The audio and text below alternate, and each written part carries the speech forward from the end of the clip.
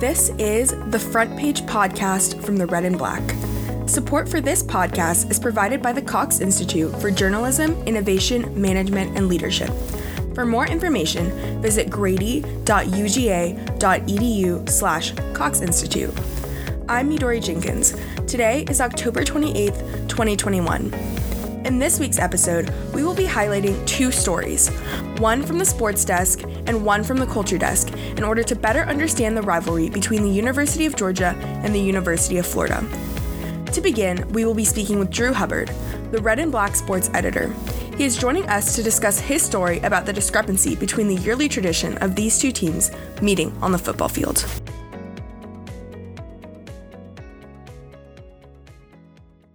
Drew, thank you for joining me today.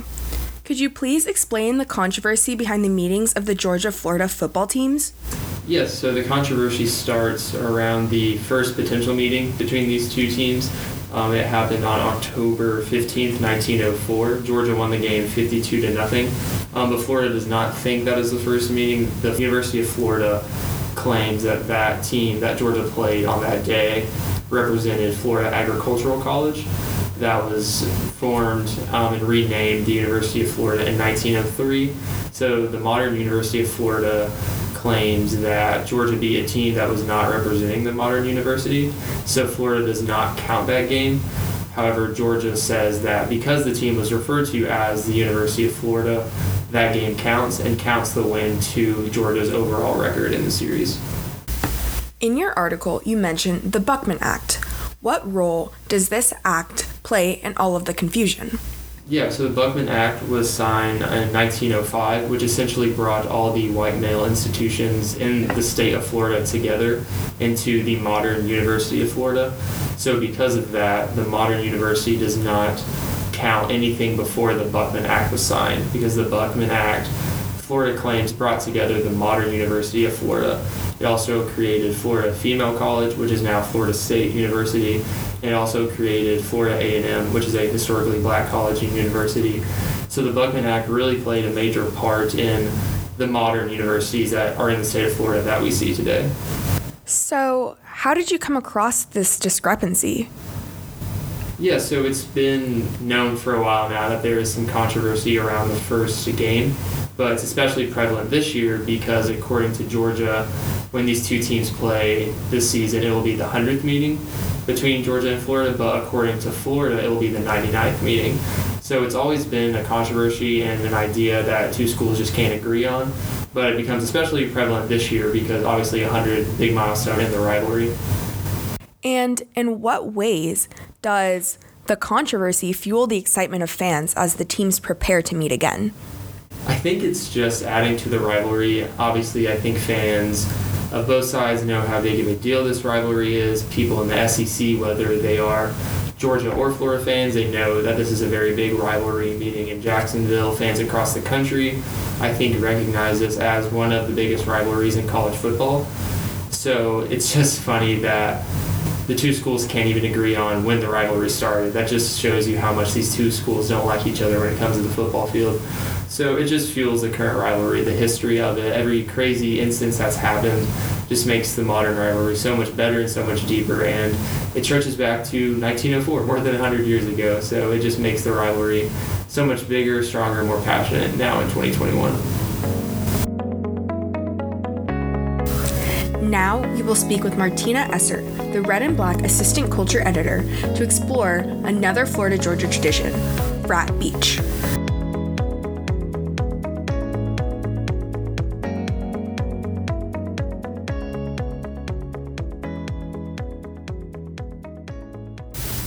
Martina, I'm so glad you're able to speak with me today about the long-standing fashion history of Frat Beach.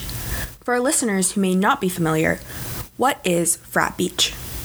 So Frat Beach is a tradition that sort of celebrates the rivalry between the University of Georgia and the University of Florida. We sort of joke about how Georgia fans maybe started the drive to Jacksonville and got halfway and were like, we'll just celebrate here. So students go to St. Simon's Island, which is on the coast of Georgia. That has become colloquially known as Frat Beach. So students sort of join together and celebrate the rivalry, they watch the game and, partake in a lot of partying and drunken revelry.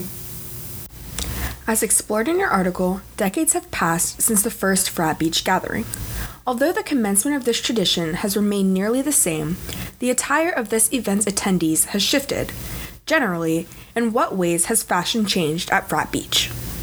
I think that the trends at Frat Beach have shifted not only as student fashion has shifted, but also they have become less attached to everyday student fashion. So earlier, say in the 1950s, the things that people wore at Frat Beach were very similar to what they wore every day to class, except maybe, more swimsuits.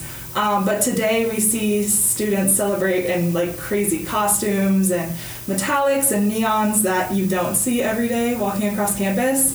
So I think that the changes in fashion have been huge from like their day-to-day fashions and also from different time periods. Because Frat Beach has been continuing for so long, I assume it must have been difficult to research this piece. How did you go about finding information and sources for your article? So there is a website called GeorgiaHistoricPapers.com, and I went on that website and set my search settings to only search for the red and black, and I searched keywords like fashion and style and outfit, and then changed it to only include papers from the different decades that I was looking for. And I surprisingly found a lot of different papers and issues of the red and black from all across these decades, and that is where I pulled all of my quotes from and all of the visuals that you can see in the printed Rivalry issue. With Frat Beach fast approaching, what are some of the trends we can expect this year? I think that we can absolutely expect to see a lot of Halloween costumes at Frat Beach this year. I know it's sort of a timely outfit. And also I would expect to see a lot of bathing suits, a lot of women not wearing very much. I would probably expect to see a lot of neons, and also a lot of red and black. I think Georgia is number one for the first time in a long time at Frat Beach. So I think that we can expect to see a lot of very committed Georgia fans in their Georgia gear. This has been The Front Page. The Front Page is a production of the Red and Black Publishing Company. You can find the stories discussed in this episode in the paper edition or on redandblack.com. Make sure to download our app and keep up with us on social media. We hope to see you next week.